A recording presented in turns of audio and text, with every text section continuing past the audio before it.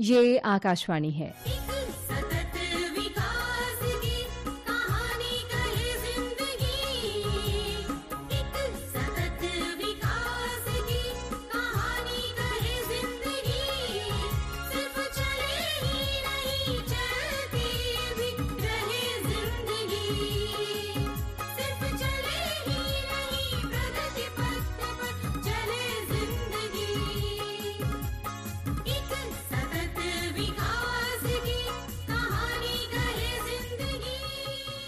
चलती रहे जिंदगी प्रस्तुत है आकाशवाणी और विज्ञान प्रसार के संयुक्त प्रयास से तैयार सतत विकास की आपदाओं की समझ और प्रबंधन पर आधारित विज्ञान धारावाहिक चलती रहे जिंदगी की 20वीं कड़ी, कल के लिए सहेजें जल।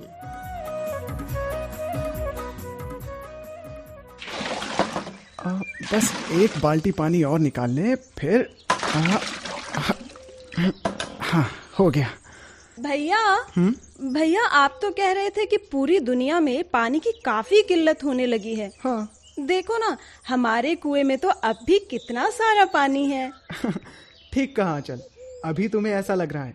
हमारे गांव में भले ही अभी ऐसी स्थिति नहीं है, लेकिन जानती हो हर जगह ऐसा नहीं है। हमारे गांव में तो ना पीने के पानी की दिक्कत है और ना ही सिंचाई के पानी की कमी। अरे वो देखो आंचल, हाँ? पिताजी इधर ही आ रहे हैं। शायद हम लोगों ने पानी देखने में कुछ ज्यादा ही देर कर दी। सुमित जी। तो तुमने देख लिया ना कि हमारे कुएं में अभी भी काफी पानी है। जी पापा जी, यहाँ तो अभी कोई दिक्कत नहीं है, पर हमारे कॉलेज के हॉस्टल में तो पानी की बहुत मारामारी रहती है। गर्मियों में तो हालत बहुत ही खराब हो जाती है। लेकिन भैया आप तो बता रहे थे कि आपके कॉलेज के पास से ही एक नदी गुजरती है। हाँ। फिर भला पानी के लिए मारामारी क्यों? अरे आंचल, तुम एक बार उस नदी को देख लोगी ना तो फिर ऐसा नहीं कहोगी। जानती हो, उसका पानी पीने के लिए तो दूर, नहाने के काम भी नहीं आ सकता। मतलब ये कि वो बेहद गंदा है। रंग ऐसा है मानो कि कीचड़ बह रही हो। अरे ऐसा क्यों? ऐसा इसलिए क्योंकि वो नदी कई सारे कस्बों और शहरों से होकर वहां पहुंचती है, और इस दौरान जानती हो, शहर की गंदगी, कल कारखानों का कचरा, सभी कुछ उसमें गिरता ही रहता है। बताओ जी, अब तुम ही बताओ आंचल, क्या तुम ऐसे पानी को पीना पसंद करोगी? बोलो बोलो। ना भैया ना। लेकिन मैं ये सोचती हूँ कि ऐसे शहरों में पीने का पानी आखिर आता कहाँ से है? देखो आंचल, अलग अलग जगहों पर अलग तरह के इंतजाम है, और ऐसा भी नहीं है कि देश की सभी नदियों की यही स्थिति है। अरे किसका फोन आ गया? हेलो, नमस्कार डॉक्टर साहब। जी हाँ, जरूर आइएगा। नहीं, हम लोग घर पर ही मिलेंगे। ठीक है, शाम को होती है मुलाकात, जरूर। अच्छा, नमस्कार। किसका फोन था पापा जी? अरे वो डॉक्टर इरफान है ना, यहीं कस्बे के डिग्री कॉलेज में प्रोफेसर हैं। हाँ, वो तो आपके अच्छे दोस्त है ना पापा जी? हाँ, वही, उन्हीं का फोन था। काफी दिनों से मुलाकात नहीं हुई है, कह रहे थे कि आज शाम को यहीं आएंगे सैर के लिए। ये तो बहुत अच्छी बात है आंचल। तुम्हारे कई सवालों के बेहतर जवाब वो आसानी से दे देंगे। अरे वो तो ठीक है, बहरहाल अभी तो अपनी चाल कुछ तेज करो, घर पहुंचकर दोपहर का खाना भी बनाना है। हाँ। पापा जी, शायद आज आपको पता चलेगा कि मम्मी घर में कितना काम करती है। अच्छा, तुम कहना क्या चाहती हो? तुम्हारा मतलब है कि दिन भर ऑफिस में खाली बैठकर मैं मक्खियां मारता हूँ? अरे नहीं। नहीं, मेरे कहने का मतलब ये है कि आज आपको भी रसोई में अपना हुनर दिखाने का मौका मिलेगा। अरे देखना, सब के सब उंगली चाटते रह जाओगे। हाँ, चलिए पहले घर तो पहुँचे।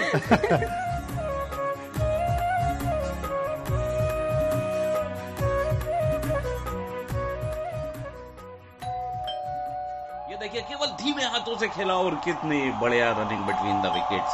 आपसी तालमेल, समझबूझ का बिल्कुल सुमित बेटा, टीवी का वॉल्यूम थोड़ा कम करो, शायद बाहर कोई आया है। सॉरी पापा। वेट। पापा जी, आपके दोस्त होंगे शायद, प्रोफेसर इरफान। ओह, नमस्ते अंकल। आइए डॉक्टर साहब। जी भाई, वाह, छुट्टी में क्रिकेट का आनंद लिया जा रहा है। अरे बस यूं ही, पिछले मैच की हाइलाइट्स देख रहे थे। अच्छा भाई, मैंने सोचा कि कई दिनों से आप लोगों से मुलाकात नहीं हुई थी, तो सोचा थोड़ी सैर हो जाएगी और मुलाकात भी हो जाएगी। डॉक्टर साहब बहुत अच्छा किया। मुझे भी बाकी दिनों तो ऑफिस के काम से ही फुर्सत नहीं मिलती, फिर यहाँ से ऑफिस आने जाने में ही काफी वक्त निकल जाता है। बच्चे भी आपका बेसब्री से इंतजार कर रहे थे। जी। मेरा इंतजार? भला वो क्यों? डॉक्टर साहब, आपको तो मालूम ही है कि सुमित बीटेक कर रहा है। हाँ। उसकी कुछ दिन की छुट्टियां थी, इसीलिए वो आजकल घर पर है। अच्छा। आज सुबह सुमित और आंचल पानी के बारे में बातचीत कर रहे थे। मैंने कहा अपने सवालों को डॉक्टर इरफान के सामने रखोगे तो ज्यादा ठीक रहेगा। ओह, अच्छा। तो ये बात है भाई, बच्चों की इस बारे में अभी से दिलचस्पी हो रही है, ये बहुत अच्छी बात है। बोलो बच्चों, क्या है तुम्हारे सवाल? अंकल, भैया बता रहे थे कि उनके कॉलेज के पास की नदी का पानी पीने लायक नहीं है। मैं सोच रही हूँ कि वहाँ के लोग अपने लिए पानी का इंतजाम भला कैसे करते होंगे। देखो बेटी, इसका छोटा सा जवाब तो यह है कि गंदे पानी को कई तरह से साफ करके इस्तेमाल के लायक बनाया जा सकता है। और बड़ा जवाब? इसके लिए तो तुम्हें थोड़ी तसल्ली रखनी होगी। बिल्कुल आंचल। देखो, सबसे पहले तो हमें ये समझना होगा कि दुनिया में पानी हमें कहाँ कहाँ से मिलता है, यानी पानी के स्रोत क्या क्या हैं। सबसे बड़ा स्रोत तो समुद्र ही हुआ ना। अरे पहले पूरी बात तो सुन लिया करो आंचल। आंचल, समुद्र भले ही पानी का सबसे बड़ा भंडार है, लेकिन रोजमर्रा की जिंदगी में उसका हम कितना इस्तेमाल करते हैं ये तो तुम्हें अच्छी तरह से पता है। हाँ अंकल, सही कहा। उस खारे पानी का हमारे लिए भला क्या उपयोग? देखो, जल स्रोतों को हम मोटे तौर पर दो भागों में बांट सकते हैं। वो कौन से अंकल? एक तो बेटा धरती की ऊपरी सतह पर बहने वाले स्रोत जी, और दूसरे धरती के अंदर से उपजे पानी के स्रोत, यानी भूमिगत स्रोत।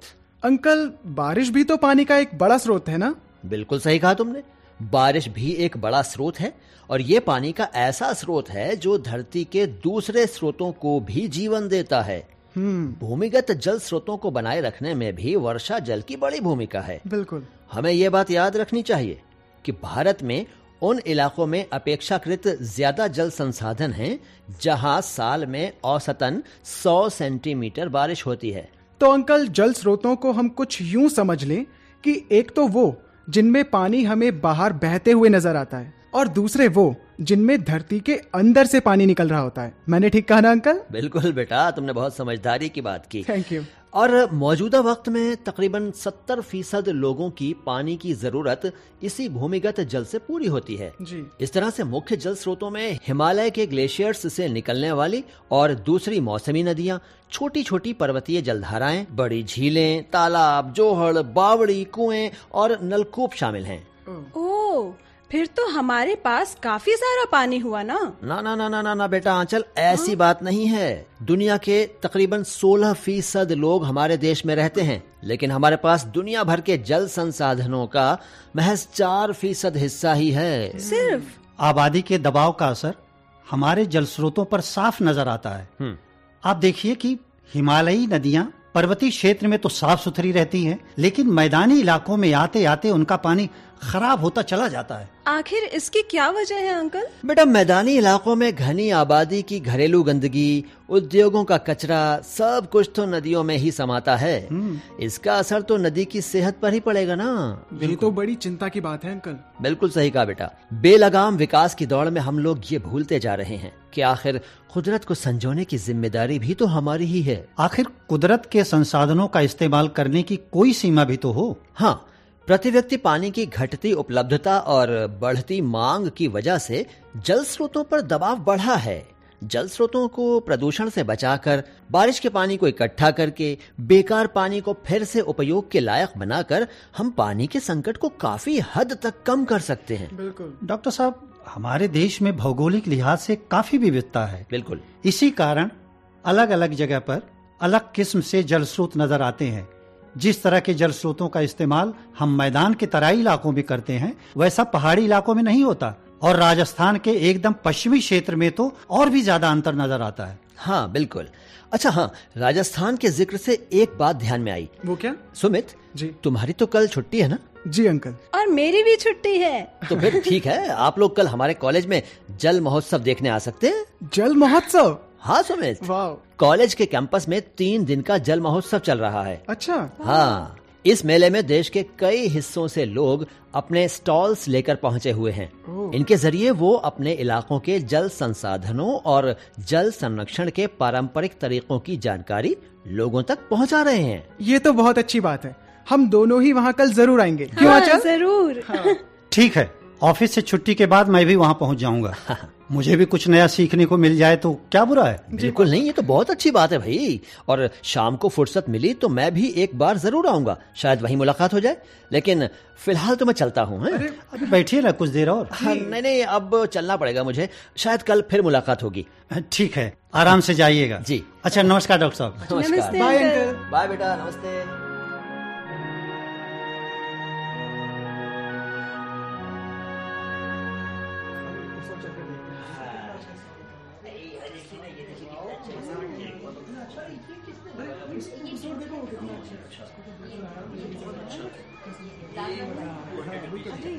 अरे वाह भैया, ये देखो कितनी अच्छी जगह आ गए हम। हाँ चल, ये देखो यहाँ कितने सारे स्टॉल लगे हुए हैं, वो भी अलग अलग राज्यों के।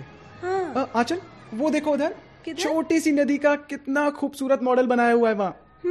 और जरा वहाँ तो देखो भैया, किधर? कुएं पर पानी भरती हुई महिला। हाँ। देखो ना, है हाँ। तो मिट्टी की, लेकिन लगता है बस अभी बोल उठेगी। अरे वाह आंचल, यहाँ तो देखने के लिए कितनी सारी चीजें हैं।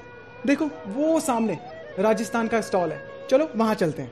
हाँ हाँ भैया, चलो चलते हैं। यहाँ तो राजस्थान के पारंपरिक जल स्रोतों के कितने सुंदर मॉडल रखे हुए हैं। अरे भैया, वहाँ चलो, बड़ी सी पगड़ी पहने हुए वो जो बुजुर्ग बैठे हैं। हाँ चलो ना, उनसे बातें करते हैं। हाँ, आओ चलो।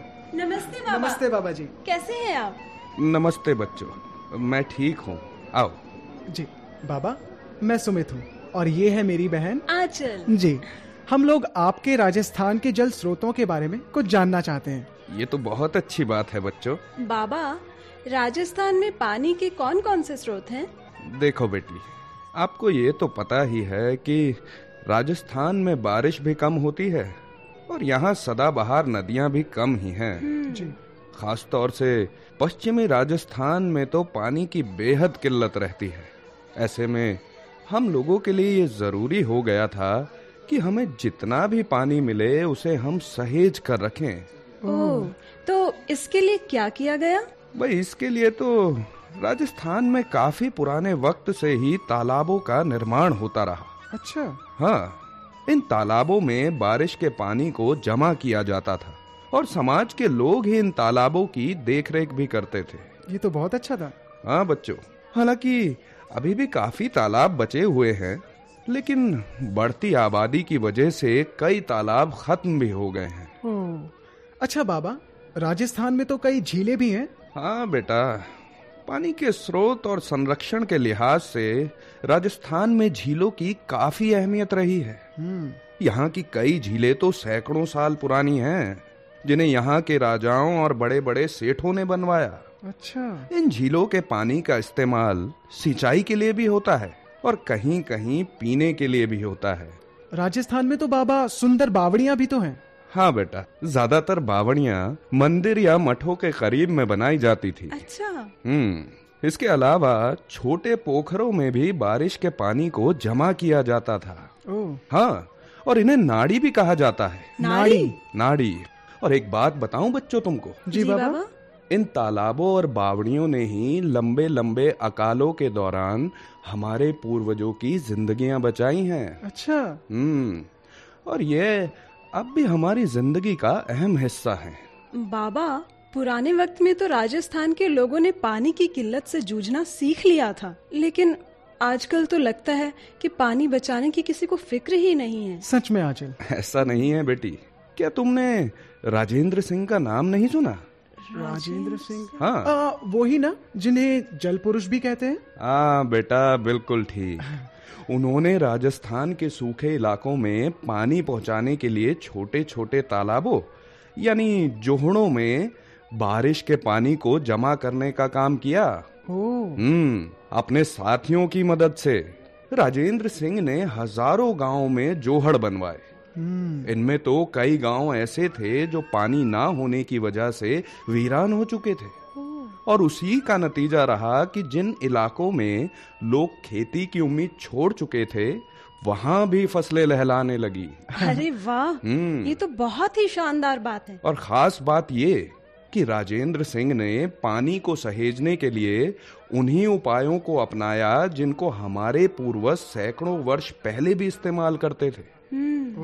बस तेज जीवन की आपाधापी में लोगों ने इस पर ध्यान देना बंद कर दिया। इससे तो बाबा कई सारे गांवों को फायदा पहुंचा होगा, नहीं? हाँ, क्यों नहीं।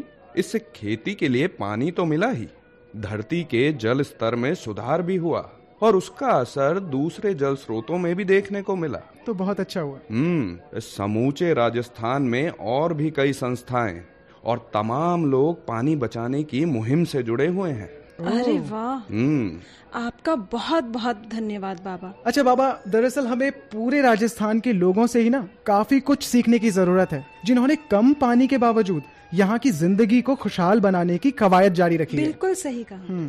अभी हम लोग चलते हैं बाबा, हम आपसे फिर मिलेंगे। चलो आंचल, उस तरफ चलते हैं, उस स्टॉल पर। ठीक है भैया। ठीक है बच्चों। नमस्ते बाबा। नमस्ते बच्चों, नमस्ते। खुश रहो।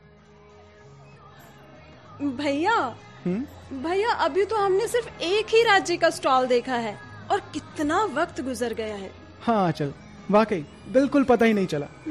अरे वो देखो आंचल, सामने। कहाँ? वो वहाँ सामने प्रोफेसर इरफान, वो हमारी ओर ही चले आ रहे हैं। हाँ, नमस्ते अंकल। नमस्ते सर।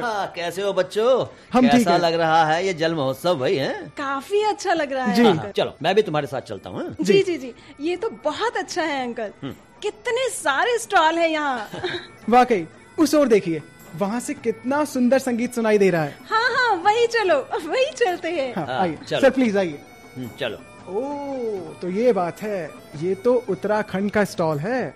वो देखो, हिमालय से निकलती हुई गंगा और यमुना की कितनी सुंदर झांकी बनाई है। हाँ, इस राज्य में तो कितना सारा पानी है। वहाँ भला पानी के संरक्षण की क्या जरूरत होती होगी? ये तो हम उन्हीं से चलकर पूछ लेते हैं। हाँ, चलो। वो देखो, वहाँ पर एक महिला भी बैठी हुई है, गगरी लिए हुए। आओ, उनसे मिलते हैं। हाँ, चलो चलो। सर प्लीज आइए आप भी। हाँ चलो। नमस्ते आंटी। नमस्ते आंटी। नमस्ते। मैं हूँ आंचल और ये है मेरे भैया सुमित। हम लोग आपसे उत्तराखंड के जल स्रोतों के बारे में समझना चाहते हैं। जी। क्या बताऊं बेटी वहाँ के पानी के बारे में। वहाँ तो बड़ी किल्लत होने लगी है पानी की। क्या कहा? पानी की किल्लत होने लगी है? हाँ बेटी, वो तो पुरानी बात हो गई, जब पहाड़ों के नौले धारे पानी से भरपूर रहते थे। अब तो पानी के लिए वहाँ भी बहुत मारामारी होती है। अच्छा आंटी, अभी आपने नौले धारे समथिंग कुछ कहा। ये नौले धारे क्या होता है? मैं बताता हूँ बेटा, मैं बताता हूँ। जी। देखो, दरअसल पहाड़ों की 60% से भी ज्यादा आबादी पानी के लिए अब भी इन्हीं नौलों और धारों पर आश्रित है। पहाड़ों में चट्टानों से निकलने वाली पानी की छोटी छोटी धाराएं ही धारे कहलाती हैं। और नौले? देखो, किसी चट्टान से धीरे धीरे रिसते हुए पानी को वहाँ के लोगों ने एक छोटे से कुंड में जमा करना शुरू किया। 3-4 फीट गहराई वाले इस कुंड को दीवारों और छत से सुरक्षित कर दिया जाता है। इसी को नौला कहते हैं। अच्छा। हाँ, मध्य हिमालयी क्षेत्र में अब भी हजारों नौले मौजूद हैं। तो फिर सर वहाँ पानी की दिक्कत कैसे हो गई? जब वहाँ जंगल ही खत्म होने लगे तो फिर पानी कहाँ से आएगा? आखिर जंगलों से ही तो हमें पानी मिलता था। बिल्कुल। आबादी बढ़ने लगी और जंगल खत्म होने लगे, ऐसे में पानी की किल्लत तो होगी ना। हाँ बेटा, बिल्कुल सही कह रही हैं ये। पुराने दौर में पहाड़ी क्षेत्रों में जंगल भी काफी थे और आबादी कम थी। इन जंगलों की बदौलत धरती में पानी रिचार्ज होता रहता था, यानी जितना पानी उपयोग हुआ उतना फिर से सतह के अंदर पहुंचता रहता था। अच्छा, लेकिन बाद में ऐसा क्या हो गया? बाद में बेटा धीरे धीरे जंगल खत्म होने लगे। बारिश का पानी सतह पर रुकने के बजाय बहकर निचले इलाकों में पहुंचने लगा। इसका नतीजा ये हुआ कि जमीन के अंदर पानी की सतह गिरती रही और किल्लत बढ़ती चली गई। सही कह रहे हैं भाई साहब। करीब 10 साल पहले हमारे गांव के नौले भी सूख गए थे। बाद में सभी गांव वालों ने मिलकर ऊंचाई वाले इलाकों में बांज और बुरांज के पेड़ लगाए। उन पेड़ों की बदौलत ही आज हमारे नौलों में फिर से पानी आने लगा है। और बच्चों, बांज और बुरांश और उदीस ऐसे पेड़ हैं जो पर्वतीय जलवायु में उगते हैं और धरती के जल स्तर को कायम रखने में इनका बड़ा योगदान रहता है। सर, इसका मतलब तो ये हुआ कि चाहे रेगिस्तान का इलाका हो या फिर हमारा ये हिमालयी क्षेत्र, अगर हम कुदरत के साथ मिलजुल कर नहीं चलेंगे तो उसके नतीजे हमें ही भुगतने पड़ेंगे। बेटे, हमें ही नहीं बल्कि हमारी कई पीढ़ियों को हमारी गलतियों की सजा भुगतनी होगी। बिल्कुल सही बात है भाई। बच्चों, अब आप चाहे हिमालय क्षेत्रों के जल स्रोतों को लीजिए या फिर पश्चिमी राजस्थान की बावड़ियों को, हमारे पूर्वजों ने पानी की अहमियत को समझते हुए उसके स्रोतों के संरक्षण पर खासा ध्यान दिया और हमें भी इस दिशा में बहुत कुछ करने की जरूरत है। बिल्कुल। लेकिन अंकल, अब हम कोई बावड़ी तो बना नहीं सकते हैं ना? हाँ, बावड़ी ना सही, लेकिन अपने स्तर पर पानी की बचत तो कर ही सकते हैं ना। बस फालतू में पानी ना बहाएं और न बहने दें। पानी का उतना ही इस्तेमाल करें जितना जरूरी है। बिल्कुल ठीक। और एक बात और, कहीं नलों से रिसाव हो रहा हो तो उसे ठीक करने में पहल करें। बिल्कुल ठीक कहा अंकल। मैंने कई जगह देखा है, कई लोग पाइप लगाकर अपनी कारें धोते हैं। इसके लिए अगर वो गीले कपड़े और मग का इस्तेमाल करें तो इससे भी तो काफी पानी बच सकता है। हाँ, बिल्कुल सही कहा तुमने। ऐसे ही छोटी छोटी और भी बातें हैं जो भविष्य में पानी की किल्लत से बचा सकती हैं। आजकल तो गांवों में खेतों में सिंचाई के दौरान भी एक अजीब सा रवैया देखने को मिलता है। वो कैसा रवैया? दरअसल जिसके भी खेत में ट्यूबवेल लगा होता है वो ऐसे बेतरतीब तरीके से उसका इस्तेमाल करता है मानो ये उसकी निजी संपत्ति है। शायद वो ये भूल जाता है कि मशीन और बिजली का खर्चा भले ही वो उठा रहा है, लेकिन धरती के अंदर का पानी तो सभी का है। उस पानी पर किसी एक व्यक्ति का अधिकार नहीं है। सही बात है। जब अधिकार ही नहीं तो फिर उस पानी को फिजूल में बहाने का तो कोई तुक ही नहीं बनता। अब आप हमारे जंगलों को ही ले लीजिए। इमारती लकड़ी के लिए जंगलों का बेहिसाब कटान कर लिया जाता है और उसके एवज में हमें पीने के पानी के लिए भी तरसना पड़ता है। ऐसा होता है? अच्छा आंटी जी, अभी हम लोग चलते हैं। आपने हमें काफी सारी जानकारी दी, इसके लिए आपका बहुत बहुत धन्यवाद। धन्यवाद आंटी जी, काफी अच्छा लगा आपसे बातें करके। मुझे भी बहुत अच्छा लगा। अच्छा ठीक है बेटा। नमस्ते आंटी। नमस्ते आंटी। चलो बच्चों, देखो बच्चों, हालात भले ही चिंताजनक हों लेकिन जल स्रोतों को सहेजने की कोशिश हमें खुद ही शुरू करनी होगी। जी। सबसे पहले अपने आप से, फिर अपने परिवार से और फिर समाज से। बिल्कुल सही कहा आपने अंकल। और हम तो ऐसा कतई नहीं चाहते कि अब कोई विश्व युद्ध हो और पानी उसकी वजह बने। वैसे अंकल, मुझे भी अब ना काफी प्यास लगने लगी है। कहीं से एक गिलास पानी मिल जाए तो। हाँ, प्यास तो मुझे भी लगी है भैया। अच्छा ठीक है हाँ, चल अब कहीं तुम अपने भाई से पानी के लिए युद्ध शुरू मत कर देना। बिल्कुल ठीक कहा। चलो पानी पिलवाते हैं तुम्हें। इससे पहले कि ये युद्ध करने नहीं होगा, इसको पानी पिलाते हैं। चलो।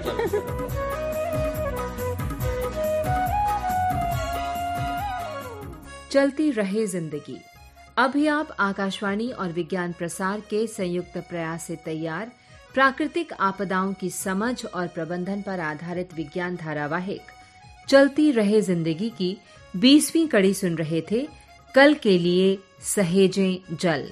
समन्वय दिलीप झा, डॉक्टर आर गोपीचंद्रन और डॉक्टर बीके त्यागी। आलेख श्रीनिवास ओली। निर्देशन काजल सूरी। प्रस्तुति सहयोग नेहा टक। और भाग लेने वाले कलाकार थे ऋषि उनियाल, अंजू विश्वास, जेपी सिंह, एमएच नियाजी, नितिन गुप्ता और गीता वर्मा। साथियों, अभी जाइए नहीं, अब समय है आपसे किए जाने वाले सवालों का। हम आपसे 2 प्रश्न पूछेंगे। सही उत्तर भेजने वाले श्रोताओं को लकी ड्रॉ द्वारा निकाले गए परिणामों के आधार पर विज्ञान प्रसार द्वारा आकर्षक पुरस्कार दिए जाएंगे। हमारा आज का पहला प्रश्न है, राजस्थान में जल संरक्षण के लिए बने पारंपरिक स्रोत क्या क्या हैं? और दूसरा प्रश्न है, पहाड़ी इलाकों में पानी की पुनर्बहाली के लिए किन किन पौधों का रोपण किया गया? हमारा पता नोट करें। विज्ञान धारावाहिक चलती रही जिंदगी द्वारा केंद्र निदेशक, कमरा नंबर 615, नव प्रसारण भवन, आकाशवाणी, संसद मार्ग, नई दिल्ली 110001। आप अपने उत्तर ईमेल द्वारा भी भेज सकते हैं। हमारा ईमेल आईडी है radio@vigyanprasar.gov.in। श्रोताओं, हमें इंतजार रहेगा आपके पत्रों का जवाबों के साथ। अपना पूरा नाम, पता, आयु, व्यवसाय, यदि विज्ञान क्लब से जुड़े हैं तो कुल सदस्यों की संख्या लिखना ना भूलें। हाँ, अगर आपके मन में कोई प्रश्न या जिज्ञासा हो तो वो भी लिख भेजिएगा। धारावाहिक चलती रहे जिंदगी की अगली कड़ी इसी दिन और इसी समय लेकर अगले सप्ताह हम फिर उपस्थित होंगे। नमस्कार, शुभकामनाएं।